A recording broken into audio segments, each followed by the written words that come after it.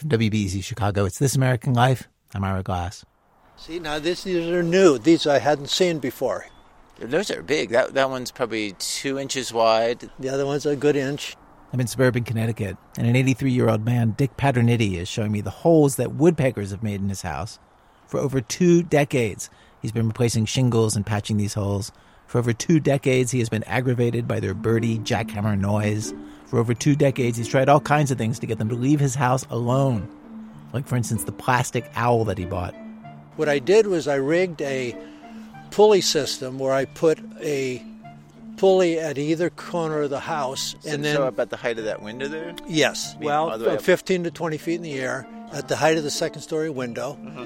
And then I looped it from one end of the house to the other, going through pulleys on both sides. And I hung the owl on the rope and pulled it from side to side using the pulleys. He did this because he learned through bitter experience that just putting the owl at the top of a ladder didn't work. After about a week, the woodpecker realized that the plastic owl was not a threat to it in any way. And it not only returned, once Dick came outside and saw the owl and the woodpecker. Was sitting on his head. So the woodpecker won that round. It won that round, yeah.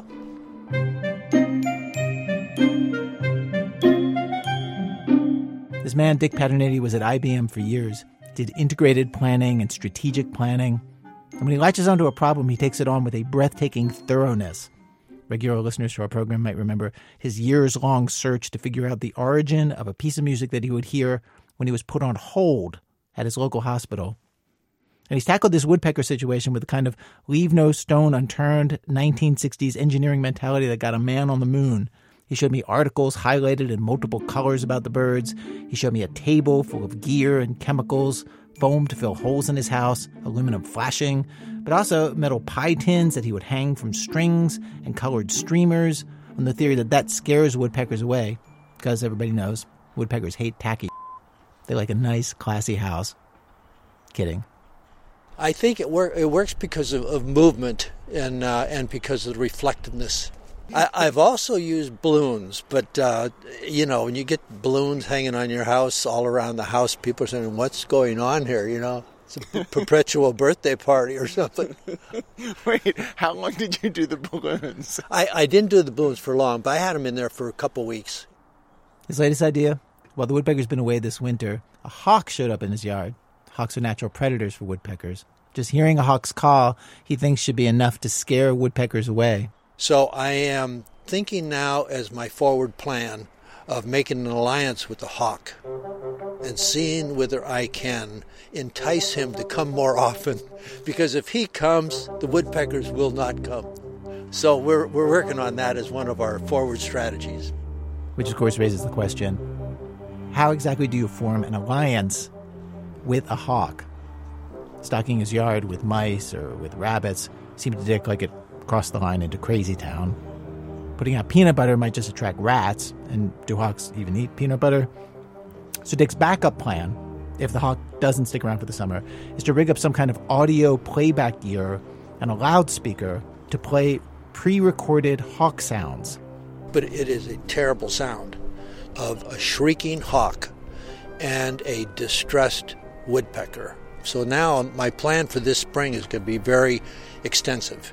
It's going to be broad-based, multifaceted.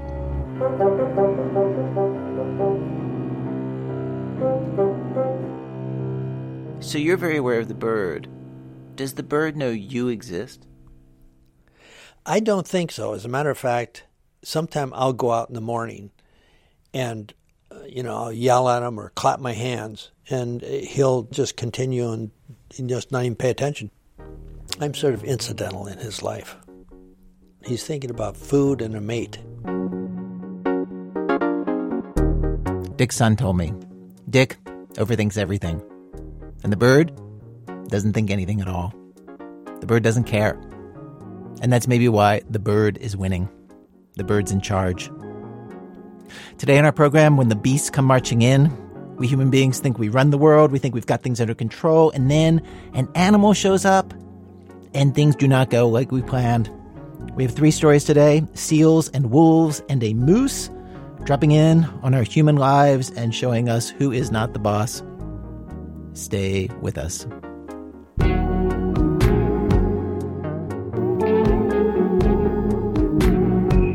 Equine, beaching and moaning. Even when an animal is not a pest, not chewing up homes, not spreading disease, not biting average citizens, even when an animal is pretty much universally loved, it can still wreak havoc when it arrives in our world. James Spring has this example, a community of seals, harbor seals, in La Jolla, California, near San Diego. Note that the version of this story that we're putting online and as a podcast includes some curse words that we have unbeeped. If you prefer a beeped version of our show, you can find that at our website, thisamericanlife.org. Anyway, here's James. I feel like it all starts with their little noses. So cute. Soft and rubbery like a pony's. And their stubby flippers. Their plump little bodies like speckled beanbags. Visitors come from all over the world to watch the harbor seals of La Jolla wiggle across the white sand of a little beach called Children's Pool. It's called Children's Pool because back in 1931, the city built a seawall along a curved peninsula to make a protected cove for children. And it totally worked. I played there when I was a kid. I didn't drown even once. There weren't any seals back then, but later, in the mid-'80s, when I was a teenager, they started to come ashore at night. Just a few at first, and then a bunch. One night, my friend Tom and I ended up at the Children's Pool after a Wang Chung concert. Don't judge me. It was late. I feel like there were maybe 20 seals on the sand. And I sat down next to the small one, and he looked up at me, and I kind of reached out with my hand, and then he totally leaned into it with his neck, like a cat. And I thought, how rad. The seals like us. Then I went away to college to become a marine biologist. It didn't work out. Then a whole bunch of other stuff didn't work out either, and I moved away. And when I came back years later, the Children's Pool was a very different place. Get off the beach! Get off the beach! Get off the beach! Get off the beach! Get off the beach! The beach is only 150 feet wide, and by the winter of 2010, it was covered with seals. They'd pretty much taken over half the sand and established a permanent rookery here. That's what it's called, a rookery. It's where they give birth and nurse their pups. And people love to come here and sunbathe and swim and take selfies with the seals. And everybody seemed happy. Except for this one group of activists that believed that humans shouldn't be on the beach at all, that it was bad for the seals. Some of them wore these matching blue shirts, and they had laminated badges. They looked official. They'd patrol the sand, calling themselves docents, like at a museum. But they were really there to discourage people from putting down their towels and coolers. They'd tell visitors that the seals needed to be left alone, and they'd try to shame them into leaving, or at least keeping their distance. You're scaring them away. Excuse me. It's okay. It's a public beach. No, it's not okay to harass the seals. It's against the law. That is not harassing the seals. He can go on the sand. I can go on the sand. The activists set up camp on a sidewalk at the top of the steep steps leading down to the sand. They just had a folding table with like signs and flyers, and they would yell down at anybody they thought was too close to the harbor seals. They also used video cameras to document people getting close to the animals, and then they'd upload the videos to YouTube and Facebook, like the ones you're listening to right now. Get off the beach! Come on, let the seals get up there! Brian Pease is one of the leaders of the seal activists, but he's not one of the yelly ones. He's more deliberate. An attorney who founded the Animal Protection and Rescue League after he moved here 12 years ago. At that time, there were news reports that people had been seen, stabbing seals and burning them with their cigarette butts and things like that. So really extreme stuff that people had claimed to have witnessed. I don't know that any of that was actually substantiated, but this was the climate at the time that it had been in the media that this was occurring. So the first time I went there was actually at night, and I remember there was a guy who went up to the seals and started just kind of dancing around and just kind of like annoying them, and then the seals left. They flushed into the water. Flushed is actually a scientific word. When the seals get scared, they all do this sort of wiggle stampede back into the water. Biologists call it flushing. And to Brian and the other seal activists, flushing the seals is abuse, especially during the pupping season when the mothers are nursing their young. If you flush them, it's interfering with their biological. It'd be like if you're sleeping and somebody came in and shook you awake and told you to leave your house or something. I mean, it's just disruptive, and it's never like an extreme thing where somebody is running up and they start clubbing a seal or something like that. It's more of like this incremental, like people want to, well, how close can I get? And they want, they keep kind of like inching for it, and you're just thinking like, it's just gonna, just a couple more minutes, they're gonna flush all the seals away, and it's like you're just waiting for this to happen, and it's gonna happen, and it always does happen. Yep.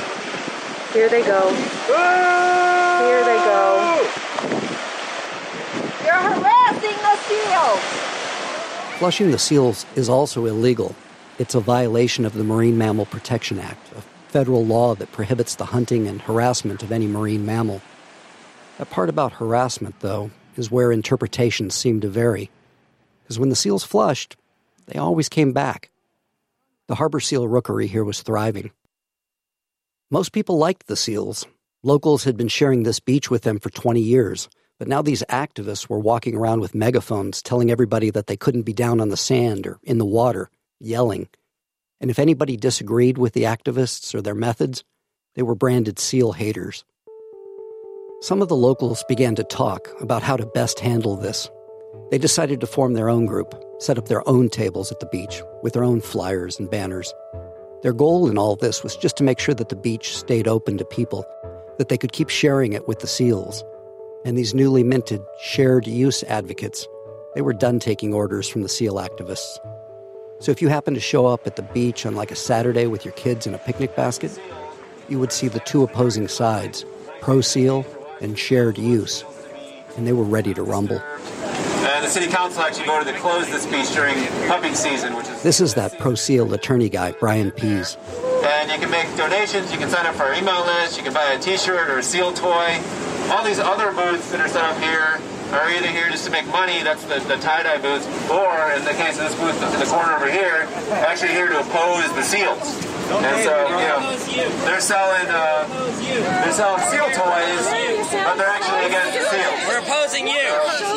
We are. Let you guys know what's going on. Look how stupid you look. This is how it usually went down. Talking led to yelling, and the yelling led to just a cacophonous din of outrage.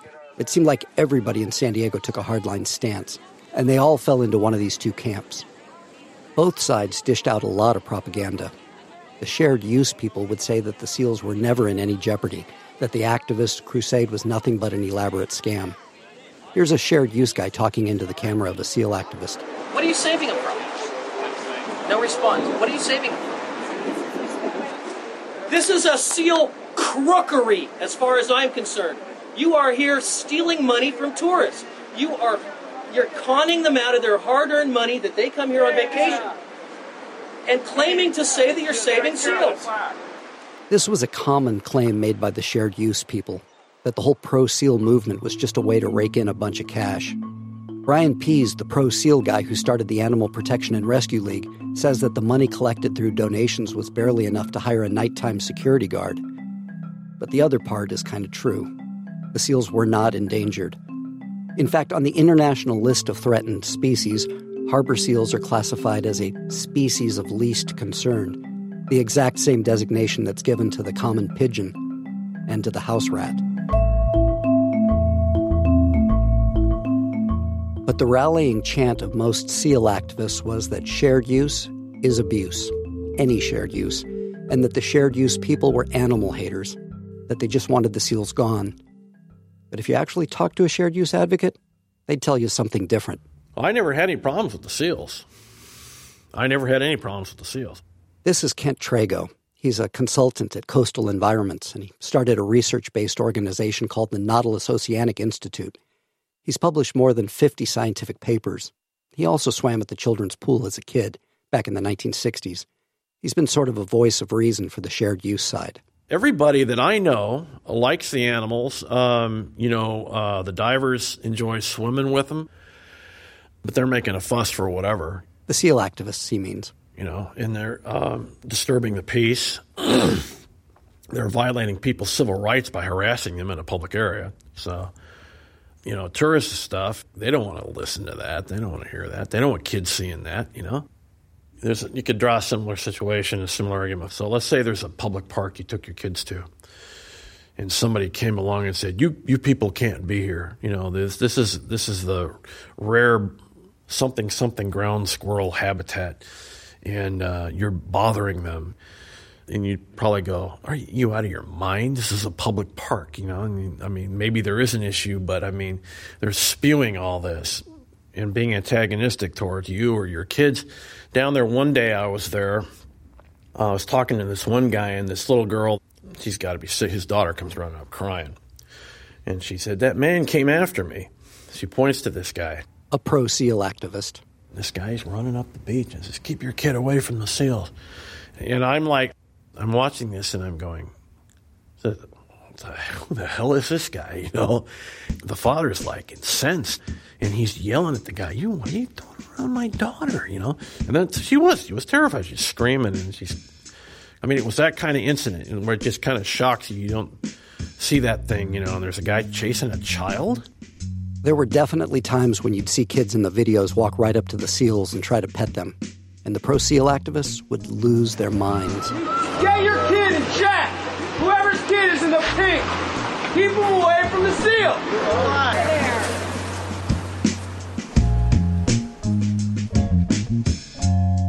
As the years dragged on, more and more of these confrontations were ending up in court. And Brian Pease began to spend a lot of his time there defending pro-seal activists who'd been arrested or had been issued citations. And he was also bringing civil cases against the other side, shared use advocates who'd been arrested during confrontations with pro-seal folks. At a certain point, he stopped going to the children's pool altogether. He says it just stressed him out too much. I tried to stay out of most of it. I mean, sometimes I would be down there, but generally, you know, it's not very productive to be engaging in shouting matches with people that just don't agree with you. I mean, it's why they call it the children's pool, right? Because it's where adults go to act like children. Kent Trago, our marine science-y shared use guy, didn't engage in all the fighting either. He just tried to educate the public with a little logic and some biology 101. And he went about it in sort of a quaint, bygone way that he hoped might rise above the shouts of the angry mob. He wrote letters to the local editors. The papers printed the letters with Kent's name and his title. And then the hate mail started to roll in. Threatening phone calls and emails. By Kent's count, more than 200 of them. Were they anonymous, or did they... Yeah, they're anonymous. We know who you are, and we know you want to get rid of the seals. That's what people would say to me. That's what certain people would say to me. We know you're in a plot, you know, and that the city's involved, and I don't know if they're kidding or if they got problems, if they're drunk, you know, if they're on drugs. I don't know. How did you respond to that? You don't respond. You're not supposed to. What I was told by my attorney and other people, you don't talk to those people. You know, if there's an incident like that, you report it to the police. And the police got called a lot. And then they get tired of coming down there, you know. At the height of the conflict in 2013, the San Diego Police Department responded to 227 calls at the children's pool. And it seems like neither camp was really consulting the dictionary before they tossed around words like abuse and harassment and assault. In one video, a cop arrives on the scene to find a shared use lady in her 60s and a Middle Eastern guy holding a skateboard and a camera. The lady's saying that the SEAL activists are blocking her from sitting on a bench. And the skater's filming it, and she kind of just glancingly brushes the camera away. And the cop's watching all this happen. Don't touch me. You touched me. Ma'am, if you she touched me, ma'am. You can't. Sir, she touched me. Yeah, I saw that, and it was. I know. It was brutal. I know the way she touched you was brutal. You're in pain. That's the cop. He's being sarcastic. Yes, I am in pain. You're doing fine. Now just try to take a relax there. I'm trying. Just relax. I'm trying. I touched his arm to get the camera out of my face. I find it very intimidating to have a camera in my face. The cop, at this point, has had enough. Yeah, this is all very childish, in my opinion. It really is. It's very childish. The laws. Give up. I said very childish. Have you got that on camera?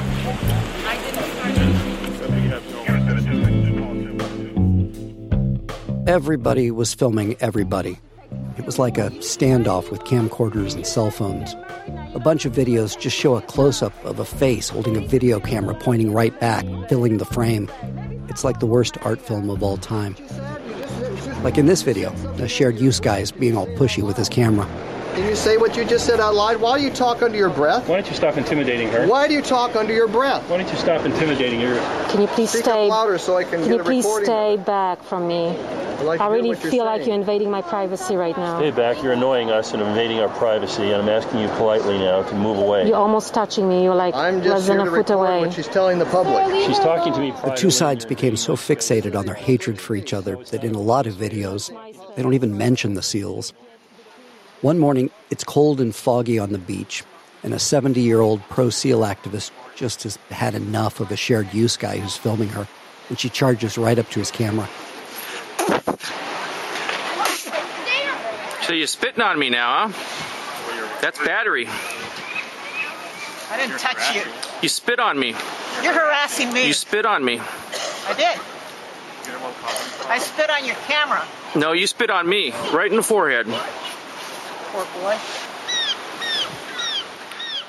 At a certain point, the factions had been battling so long that they knew each other by name, knew where each other lived and worked, and the attacks were becoming more personal, the threats more vicious. Back away from us right now, you disgusting little And you're turd. a shit. You're a fucking bitch. Piss off. And somebody needs to fucking kill you. Want to kill me? Why don't you give it a try?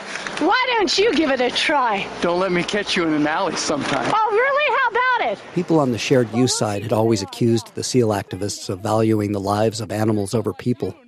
And now the sentiment began to ring more true. This one's a little hard to hear. Don't get too close to the seal. I'll make your life miserable. He said, "Don't get too close to the SEALs, or I'll make your life miserable. I'll bring my guns here, and I'll fuck you all up." Throughout this war, the pro-SEAL camp had a unique weapon on their side, the power of the federal government, and at some point they really began to brandish it. The feds could arrest or issue citations to anyone who violates the Marine Mammal Protection Act. So the SEAL activists would film people as they harassed the SEALs or drove them from the beach. These are the lads that went for the swim. And then they would keep the camera rolling, and it'd get all shaky Cover your license plate. as they chased the lawbreakers all the way back to their car Cover your license plate. to record their license plate. I got it. And then, when they had it, the activists would turn over the video to the National Marine Fisheries Service. And the feds would issue fines of $500 to anybody who made the SEALs flush. It was an incident like this one that brought the SEAL War to one of its darkest hours. So you really want me to read this? Why? Read this all. I guess I was the first one who read it, so. One day, Brian Pease received an email that was addressed to one of his volunteers. It was a threat. The volunteer, a young woman who's identified only as witness in the federal court documents, had filmed the license plate of a pair of scuba divers who'd flushed some seals when they came up on the beach. Brian read me the email. Okay, 2 divers who used the children's pool in September have been cited by federal wildlife marshals for disturbing the seals. Witness was apparently the one who turned them in. The problem is now that revenge will be taken out on Witness. The email continues, "Many of the local divers have close friends in the California motorcycle clubs. Motorcycle club members have been contacted about Witness, and she will be dealt with very harshly if she is not killed. They know that if she's not in San Diego, she may be found in San Francisco. Either San Diego or Oakland hit hogs will be involved in her punishment. She's brought this on herself." And then it's signed Biker Bobby with an IE. Probably the least threatening Hells Angels nickname of all time. But still. Was your call? Was the woman who was threatened? Was she scared? Oh, she was terrified. Yeah. So I know her mother, who's also involved in the Pro SEAL protection campaign, and and she'd said that they were like their whole family was scared for quite a while. So so it was pretty serious. Biker Bobby emailed 2 other threats to the Animal Protection and Rescue League. In one, he threatened to burn down the organization's storefront and to bomb a coffee shop. Brian Pease turned the emails over to authorities. The female volunteer, the one who was singled out with the death threat, the one who'd sent the video of the 2 scuba divers to the National Marine Fisheries Service, she was considered a federal witness. And threatening a federal witness is a federal crime. So the FBI got involved. They tracked the email sender's IP address to a public library about 5 blocks away from the children's pool. The feds had Biker Bobby in the crosshairs. Now, what he did was he went to the public library and he had an account called, it was Death to Seal Watch at yahoo.com. And then he would log into his personal account like 2 seconds later. So that's how they caught him. So. And when they confronted the author of the emails, it turned out he was not an actual biker, nor was he a Bobby. He was a scientist. Yeah, I sent him. Yeah. Man, I sent him out of anger. It was our Marine science guy, Kent Trago. I regretted it after I did it. It just built up on me, and it's like, it was just one of those moments. But it was all words. There was never any intentions to hurt anybody. Kent remembers being at the children's pool on that day when the SEAL activist filmed the license plate of his 2 scuba diver pals, but he says he doesn't remember much else. He couldn't tell me any details from that day. Says he can't remember what he wrote in the emails. Even talking about it now, it makes him squirm pretty good. It wasn't meant to be a real threat or anything like that. I mean, obviously, the person receiving it on the other side would take it a little differently, I guess. I mean, the plan, I'm guessing, was just to scare them back, to brush them back from the... But I mean, I didn't even as far as I recall, the content wasn't even meant to scare anybody. It was just more of a, just kind of a reaction, You were pretty direct about some stuff. Yeah, like I said, I don't remember what I said, but I shouldn't have said it. But no, I didn't have any intention of hurting anybody. So it's not a common sense reaction. Things started to come into sharper focus after he was arrested by federal agents as he walked back to his car from the beach. Kent pled guilty to the charge of threatening a federal witness. He served 4.5 months in federal prison and then another 6 months of house arrest. He was banned from using a computer for a couple years and ordered to stay away from the children's pool. He took full responsibility for his actions. He apologized to the victim in court. He sent a letter of apology to the Animal Protection and Rescue League. No, I mean, I tried to push Kent for details, for an explanation. Just why he did it. Was there a chain of events? A final straw? He couldn't really give me a clear reason. It was just, I guess just felt like you wanted to get even for some reason or whatever, or do something. I do know, because I'm a human being. And I mean, really, who hasn't taken things a step or two further than maybe they should have? Like, one time, I've got this neighbor. He's like a half block away from me. And on hot summer days, he'd blast his music really loud, and it was always Alice in Chains, a band that I used to love before this. Anyway, my daughter Addie, she was less than 2, 18 months, and she was a light sleeper, and it was already hard to get her down for naps. And then Alice in Chains would start rattling the neighborhood. Addie starts crying, so I run to the neighbor's house and pound on the door. The guy doesn't answer, so I call the cops. They show up and shut the neighbor down. Next day, same thing. It happened like 6 more times. Eventually, the cops stopped responding. Nobody else seemed to care. And the sound blasting out of the neighbor's stereo made something come loose inside me. I went to my bedroom and unlocked my gun case, and I loaded a revolver, and I walked out in my backyard to the corner closest to the music, and bam, bam, bam, bam. I fired 4 shots into the dirt. My wife is screaming at me, and it hits me like all at once. I'm the guy who's terrorizing the neighborhood. My wife didn't speak to me for a week.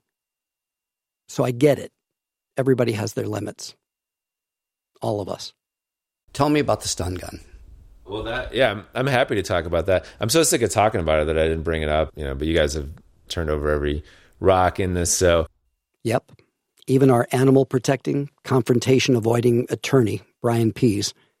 One of his fellow SEAL activists, a woman, had been raking seaweed one day at the children's pool, trying to create like a mound or a barrier so she could tell visitors to stay behind it. And there was this 55-year-old shared use guy who was kicking away the seaweed line and just being a jerk. She called me and told me that he's drunk, he's harassing the SEALs, he's harassing her, can you do something? So I said, all right, I'm going to come down there. And I brought this thing for protection. This thing being the stun gun.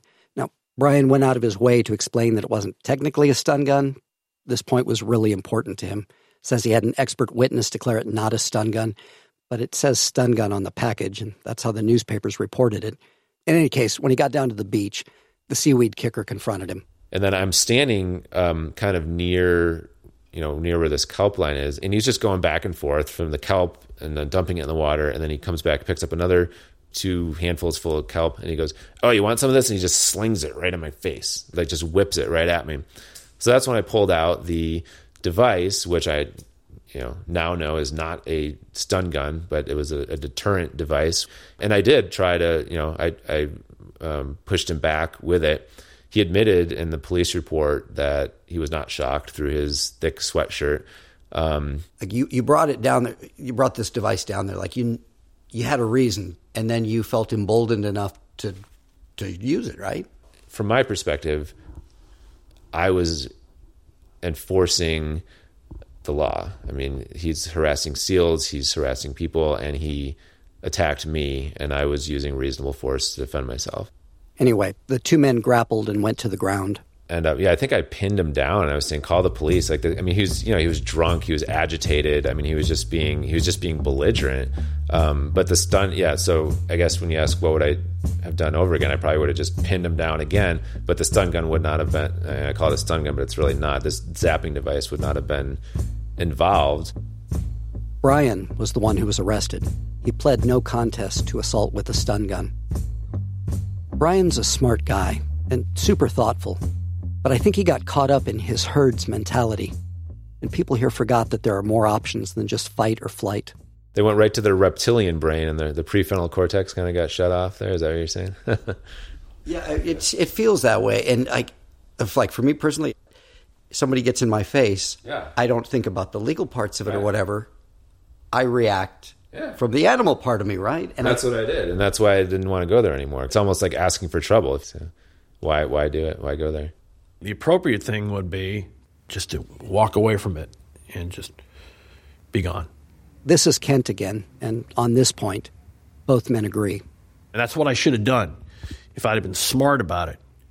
And I think that's what people need to do in conflicting situations, walk away from them. I mean, I'll never be involved in anything like this again. Period. In the summer of 2014, the California Coastal Commission voted to completely close the beach at Children's Pool to humans during pupping season, from December 15th to May 15th. Brian and Kent both support this decision. Anybody who wants to see the seals can still watch them from the sidewalk and the seawall. And it works. People aren't screaming at each other. Seals aren't being flushed from the beach. During the rest of the year, there's a permanent guideline rope down on the sand to provide a buffer between humans and harbor seals. It's not perfect, but it's a pretty good compromise. Some of the seal activists are still patrolling the beach during the 7 months when it's partially open to the public. And some of the shared use people are mounting a legal campaign to have the Coastal Commission decision overturned. Over here. But mostly, we're close. It's just nice now. Whoa, I see one. Daddy, back there. Oh, yeah. The thing that you don't hear in all those YouTube videos is the sound of the place without the hate, when people are not screaming. And when the sun is shining and the seals are sprawled out across the white sand. Look, he's rolling onto his stomach. Sometimes you see a mother nursing her pups. It feels like you're being let in on a secret. Like, this is how the world is without us. We as a species are aggressive. We're predatory, territorial. We're pretty selfish. And here at the Children's Pool, we've got the place surrounded. The seals keep coming back. Clearly, they like it here. There comes another one up there on that little island. And even though I don't have any evidence or scientific data to prove it, I still think that the seals totally dig us, despite our natures.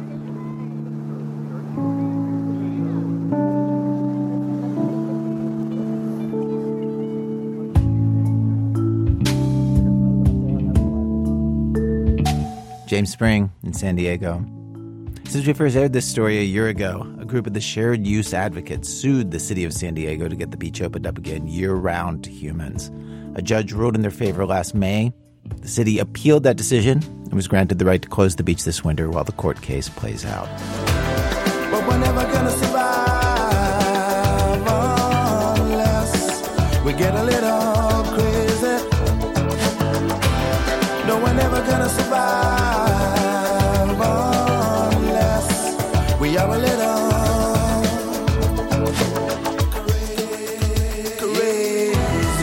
Coming up, the most successful animal outlaw the range country out west ever knew. And by that I mean the animal itself was seen as a criminal. That's in a minute from Chicago Public Radio when our program continues. This American Life from Ira Glass. Today's program, When the Beasts Come Marching In. We have stories of what happens when animals intrude on the world that we humans have constructed for ourselves. We've arrived at Act 2 of our program. Act 2, hungry like a U.S. Department of Agriculture contract employee. Okay, back in Act 1 of our show, we heard about modern people trying to accommodate the wild animals that just show up in their midst. But of course, back in the day, generally, a wild animal showed up, we would just kill it. Take, for example, this press release that the federal government put out nearly 100 years ago. U.S. Department of Agriculture. Press release. Monday, January 17th, 1921. The Custer wolf is dead.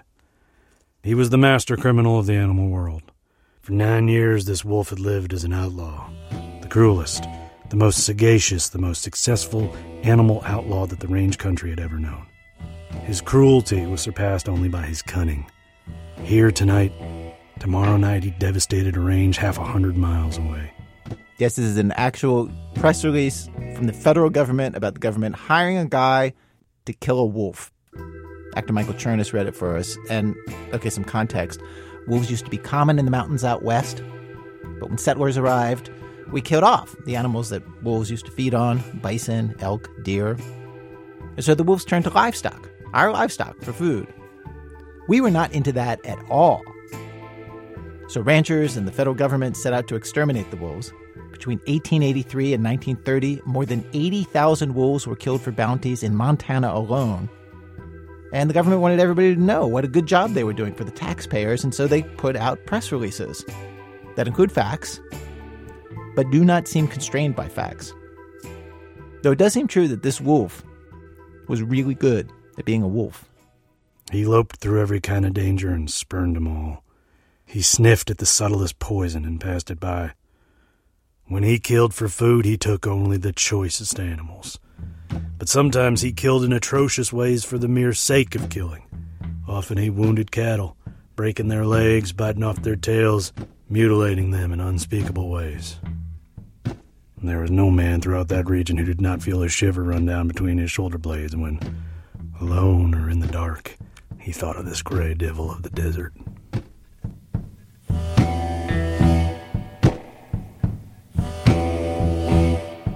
"4 years ago, his mate was killed. He never took another.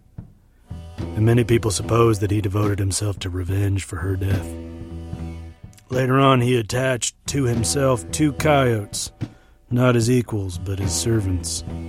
He never permitted them to come near him, and they could feed from his kills only after he himself had finished.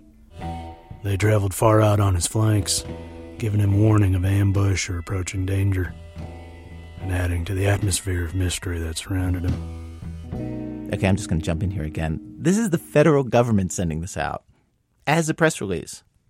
And it says they took 9 years to capture this wolf. The wolf operated around Custer, South Dakota, and the fact that they gave him a name, the Custer wolf, that was something they did with a lot of notorious wolves back then.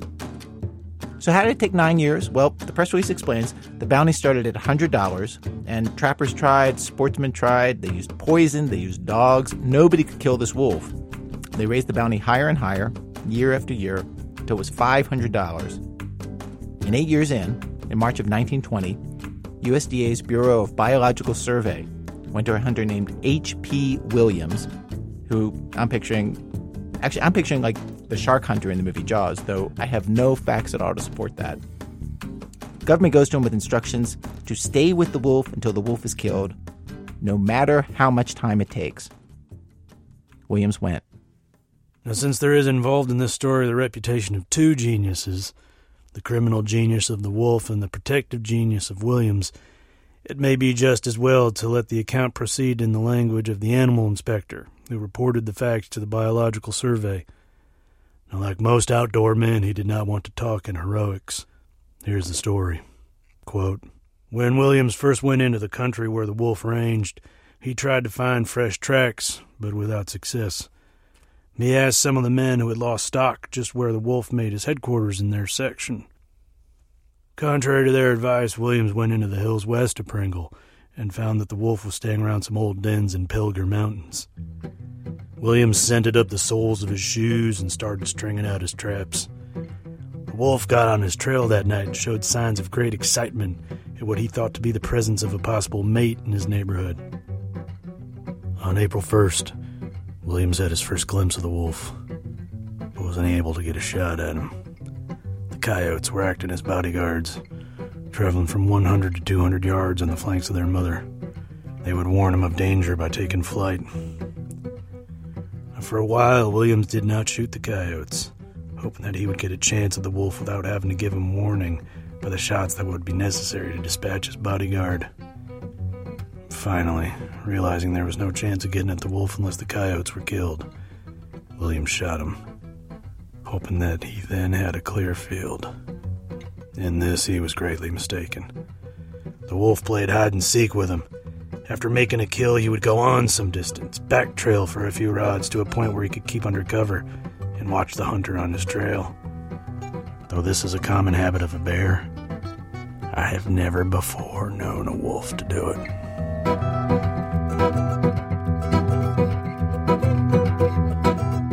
The press release continues with more detail about the hunt. My favorite scene in this whole thing is in August. The Custer wolf vanishes for over a month, and then Williams trails him to a canyon and is right about to shoot him when two guys on horseback ride in at, quote, breakneck speed to inform Williams about another animal that was killed by the wolf. And Williams motions for them to go away, but they don't understand what he means. And so basically they make so much noise, they scare away the wolf, and Williams loses the wolf again. A month later, the wolf gets his foot caught in a trap, but not completely, and he pulls it out. This happens again in October. Williams finally got the wolf on October 11th.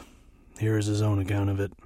Quote, "He stepped into a trap in the morning and it got a good grip on him.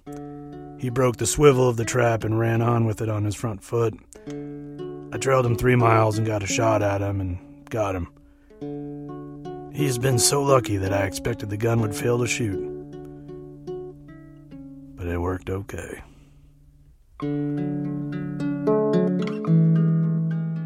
The Custer wolf was smaller than the average male wolf, weighed 98 pounds, measured just 6 feet tip to tip. He was an old wolf, with fur that was almost white. His teeth, the press release notes, would have been good for 15 years longer. Thanks to Laurel Braitman, who told us about this press release, which is kind of a famous one among wolf people, apparently. She's writing a book about animal outlaws.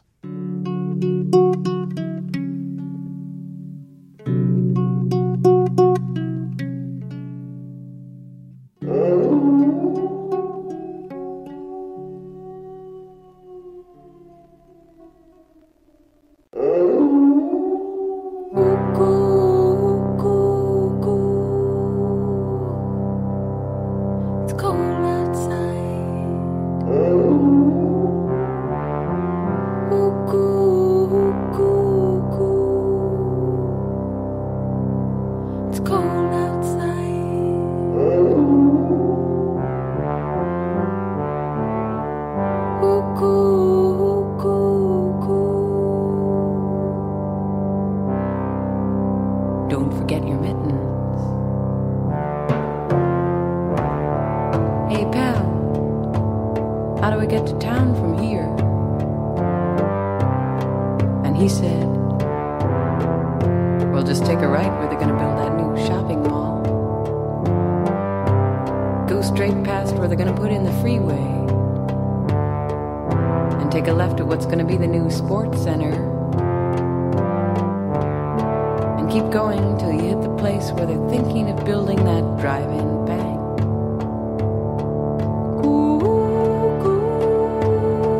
Act 3, weeknight at Bernie's.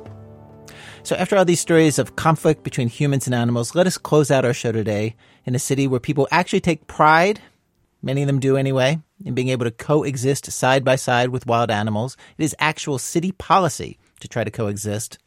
That utopian place, Anchorage, Alaska, a town of 300,000 that bear and moose wander through. There are beluga whales in the water on the edge of town. But most of those animals, they come and go, and nobody knows them well, nobody remembers them when they're gone. John Moore Allen has the story of one animal that stood out, that became a resident of the city in the way that few non-humans ever do. Stop me if you've heard this one. A moose walks into a bar. In the courtyard of Bernie's Bungalow Lounge. It's totally fenced off with just one or two little gates in it, and I guess they weren't used to seeing moose right there. That's Rick Sinnott, and that's the call he got late one night about a moose hanging out at a bar in downtown Anchorage. A martini lounge, actually. The moose was humongous, and it wasn't supposed to be at a martini lounge, because it was a moose. Rick was the guy you'd call for problems like that. For 30 years, his official job description was wildlife biologist for the state Fish and Game Department. But really, he saw himself as a referee. All around Anchorage, Rick says, you've got this endless scrimmage playing out between people and wild animals, all trying to live in the same space. It was up to Rick to manage that coexistence.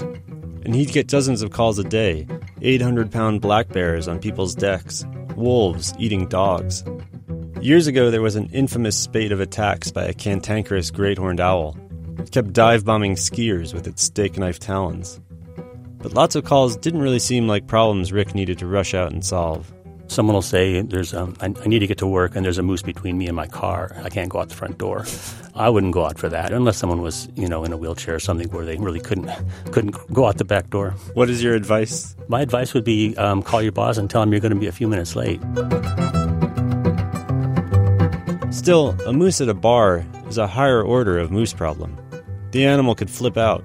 Every moose has sort of a bubble around them, kind of conceptually, where they feel threatened. They're all sort of potentially dangerous, and they don't use their antlers really when they attack you. They use their hooves in front, and they're very large and very heavy and very sharp, and they'll knock you down and do a little dance on you. So Rick got in his truck and headed over to Bernie's. The place isn't the least bit secluded. It's right in the heart of downtown Anchorage, across from the Nordstroms. And yet, when Rick showed up, the moose was just standing there in the courtyard, stock still, unfazed, even with a crowd of people around it. It was strange. This moose seemed to require zero personal moose space. He was a big moose. He was probably 1,400 pounds, something like that. And his antlers were, I don't know, at least 3 feet across from tip to tip, maybe 4 feet. His knees are locked, and he's got this 1,000-yard stare. And the only way you can really tell he's alive is you see these great big gouts of steam coming out of his nostrils every time he breathes out. He's just sort of totally out of it, just standing there, drunk, basically. Yeah, the moose was hammered. There was one or two very large crabapple trees in the courtyard, and the crabapples, most of them had fallen off the trees, and they were littering the courtyard, hundreds of them. And they were soft and squishy, definitely fermented. It's not uncommon, apparently. In winter, when there's only twigs to eat, a thick carpet of fallen fruit, even rotting fruit, is a pretty big caloric bonanza for a moose, and they get plastered. A few years ago, reports surfaced from Sweden about a small gang of moose hoodlums drunk on crabapples, terrorizing homeowners. Outside the bar, Rick and a local newspaper reporter named Julia O'Malley sized up the situation. And we kind of walked around him and looked at him, and Julia asked me what I was going to do about it. And I said, he's too large to fit in a taxi, so we're just going to leave him here until he sort of works it out. He wasn't dangerous. He was drunk but not disorderly. Rick let the moose sleep it off. It was all he could do. Julia wrote up the incident in the Anchorage Daily News the next day, a page-one story. She gave the moose a nickname. Buzzwinkle. And we both kind of giggled about that. Normally, I don't name animals.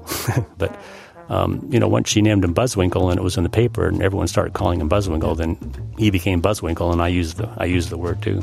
It's the world's stupidest name for a moose. But that was his name, at that point.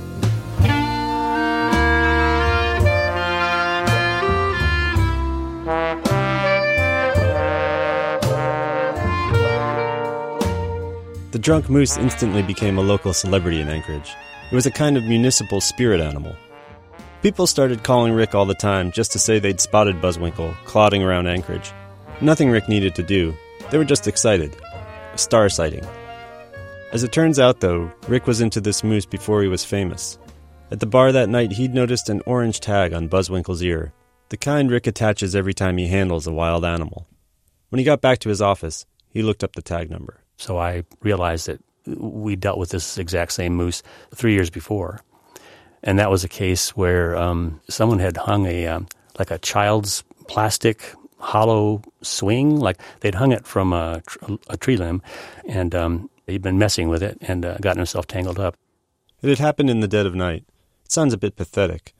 Rick remembered how the swing kept lazily knocking into Buzzwinkle's head as the moose lurched and shrugged, trying to unsnag himself. Ultimately, Rick had to dart Buzzwinkle with a tranquilizer, then patiently unravel the whole tangle. It was like working through a pair of knotted-up earbuds, but the problem was messier, moosier. And Rick remembered bailing out Buzzwinkle one other time, in the same neighborhood. He'd been hitting the crab apples that night, too. Eating crab apples on someone's lawn. There were several crabapple trees, and he had a bunch of white lights dangling off of them. I don't know what, 30 feet or more of white lights dangling off of his antlers. Turns out this is another common moose problem. Rick saw it all the time. Moose wind up staggering around Anchorage with long trains of Christmas lights trailing behind them, or coaxial cable, or big yellow tether balls on ropes. Gradually, Rick pieced together that Buzzwinkle was probably the same big bull moose he'd been seeing around town for years. And the reality was, when he wasn't drunk, Buzzwinkle was actually a pretty canny animal. Street smart, Rick called him. Buzzwinkle was a really laid-back moose, so he was super tolerant of people. So that was one of the best things about him. He was an urban moose. He liked to spend time in the city. He'd come in for the weekend. I think some of our moose are in and out of the city, so they'll come in the wintertime and then they'll go back into the mountains. But this guy probably lived his whole life, within a few mile radius of the downtown area, just kind of walking around on the sidewalks and sometimes walking down the middle of the road. He was good though, because if there wasn't much traffic, he would just assume the road was for him and he wouldn't walk on the sidewalk. But if there was a lot of traffic, he would use crosswalks. He'd wait till the light. At least I saw him do this once, and I'm generalizing here a little bit. But he'd kind of stand there on the sidewalk and watch the light, and when the car stopped, he'd walk across the crosswalk. Picture that for a second. The moose would walk across the crosswalk with the light. It's a classic story. A guy from the sticks learning the ways of the big city, keeping his head down, trying to fit in. What kind of thing is a moose anyway? Moose are the largest deer in the world. The big ones can stand 6 feet tall at the shoulder and weigh 3/4 of a ton. People like to call these animals distinguished and noble, but they make terrible moaning sounds, like phlegmy old men with gout. I don't know why, but I just think moose are super weird. Lots of people do. Go look at one. They have ridiculously huge heads, with gawky antlers, almost flat in places sometimes, like broad, buckled sheets of plywood. It's insane. It's amazing the animals don't fall over. And you know how big their brains are? The size of an orange. It just seems so odd that nature would make these hulking, vacant things and leave them standing around all over the place. And then, surprise, they can kill you. These dumb, agoraphobic vagrants with quick tempers and malfunctioning jackhammers for legs. In a way, it'd be safer and easier just to shoot them all. And to be totally clear, killing animals was part of Rick's job sometimes. But Anchorage is willing to put up with a lot more than most places before it draws that line. 1 in 10 residents in Anchorage have smacked into a moose with their car. And still, a survey Rick did found that most people, 87%, felt these animals, quote, make life in Anchorage seem more interesting and special. It's the same basic rules for animals as for people. As long as you don't hurt or threaten anyone, you can be as eccentric as you want, or even totally annoying if that's your nature. You can stand on the sidewalk huffing and smelling gross and making upsetting noises. You do you. Society will do its best to tolerate you, and sometimes even send out a caseworker in the middle of the night to help you if, say, you get your giant head stuck in a swing.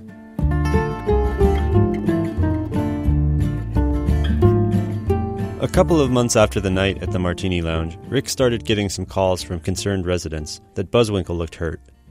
He was walking funny. So Rick went to check on the moose. He found him at a creek behind an industrial area in town. And he had been injured somehow, and I initially thought it was a car had hit him in one of his rear legs because he had a kind of a big gash and a big lump there, a little bit of blood, but it just looked like it was infected and he was kind of gimping around. And so what we do then is we just kind of watch and wait. Rick figured if Buzzwinkle could hang on till spring when there'd be more plants to eat, he'd have a shot at recovering. For the rest of the winter, when people called in Buzzwinkle sightings, Rick always asked them, how's he look? How's he walking? But then, Someone reported a bull moose crumpled on the ground. Rick found the animal in a vacant lot behind a printing business. I walked up and looked, and I could see the orange tag in his ear. I checked the number. It's definitely Buzzwinkle. Well, you can actually still see the wound, which had sort of closed up, but it was still kind of there on his back leg. He was lying on his side up against this wooden fence, and he was so skinny. He was emaciated. At some point in the night, probably he had just sort of fallen over, and he couldn't get up. You could see his chest was moving, and his eyes were blinking a little bit, but he couldn't even raise his head. How did it affect you to see him like that? Well, it was sad. It was just, it was the last maybe hours of his life, certainly the last day or two. So I walked back to the truck and loaded the shotgun. Rick wrote an essay about Buzzwinkle in the Anchorage Daily News, a kind of eulogy. I asked him to read his description of what happened next. T.S. Eliot could have been thinking of moose when he proclaimed April the cruelest month. With its reserves depleted, the larder empty, and nothing green in sight, it's not uncommon for a moose to succumb during the slow transition from winter to spring. I couldn't leave Buzzwinkle helpless, feebly tracing arcs in the dirt with his hooves, to be worried by dogs or to lose his eyes to a raven. I shot him between the eyes. I don't believe he saw me or felt the impact of the 12-gauge shotgun slug. After euthanizing the bull, I patted his neck and ran my index finger over his molars, worn to the gums. Buzzwinkle was a very old moose, the oldest bull I'd ever seen. He was at least 13, Rick says.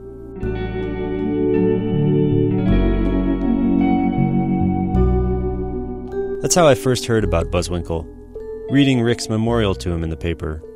The emotion of it stuck with me, the deep humanity of their relationship, even though one of them was a moose. You could almost imagine it as a buddy film, though with a pretty twisted turn. Rick was the wingman who'd spent years looking out for his wilder, fun-loving, inebriated bro, until all that hard living caught up with the guy, and Rick had to shoot him in the face. Still, even that seemed like such a courageous act of mercy, of respect, performed with stoicism and a sense of duty. And when it was done, Rick wrote, he made special arrangements to use the moose's meat in a conservation research project.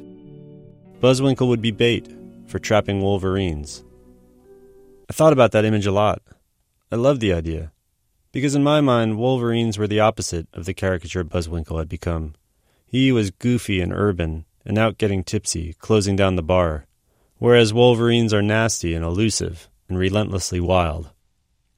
Carving up Buzzwinkle for those animals seemed like a way to restore his wildness, to release his energy from our crummy world and feed it back into his. And anyway, the only other option would have been to haul Buzzwinkle to a landfill, and that didn't sit right with Rick. I always hated to do that. I did that one time early in my career. I took a dead moose to the landfill, and they charged me for it. It's like, wait a minute. Wait, so your objection to taking a moose to a landfill was financial? Well, yeah.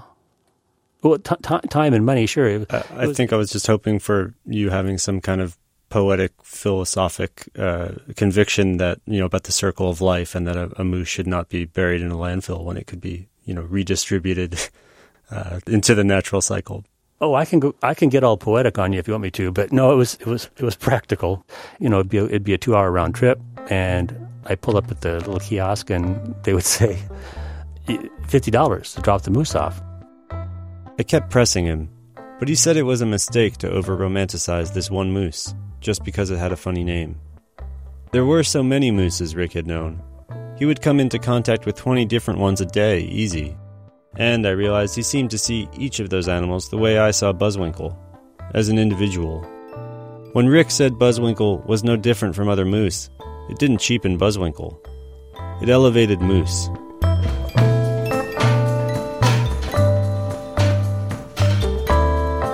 John Mooallem, he's a writer-at-large for the New York Times Magazine and the author of the book Wild Ones, where, among other things, he writes about a moose that Thomas Jefferson felt a need to send to France.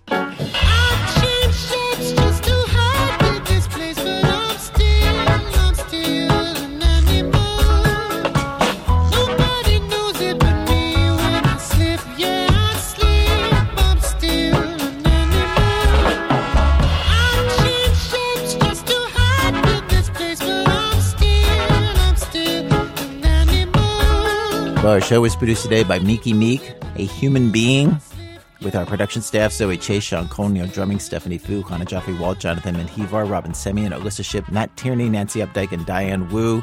Our senior producer for today's show is Brian Reed. Our editor for this episode was Joe Lovell. Research help today from Benjamin Anastas and Christopher Swatala. Music help from Damian Gray from Rob Geddes. Special thanks today to Ed Bangs, Diane Boyd, Mike Jimenez, Claire Holman, Adam Dronberg, John Leeks, Ken Hunricks, Rami Hassan, Omar Halleck, Dr. Jane Reldon, and the Seal Conservancy in La Jolla, California, and La Jolla Parks and Beaches. Our website, thisamericanlife.org. This American Life is delivered to public radio stations by PRX, the Public Radio Exchange. Thanks, as always, to our program's co-founder, Mr. Torey Malatia.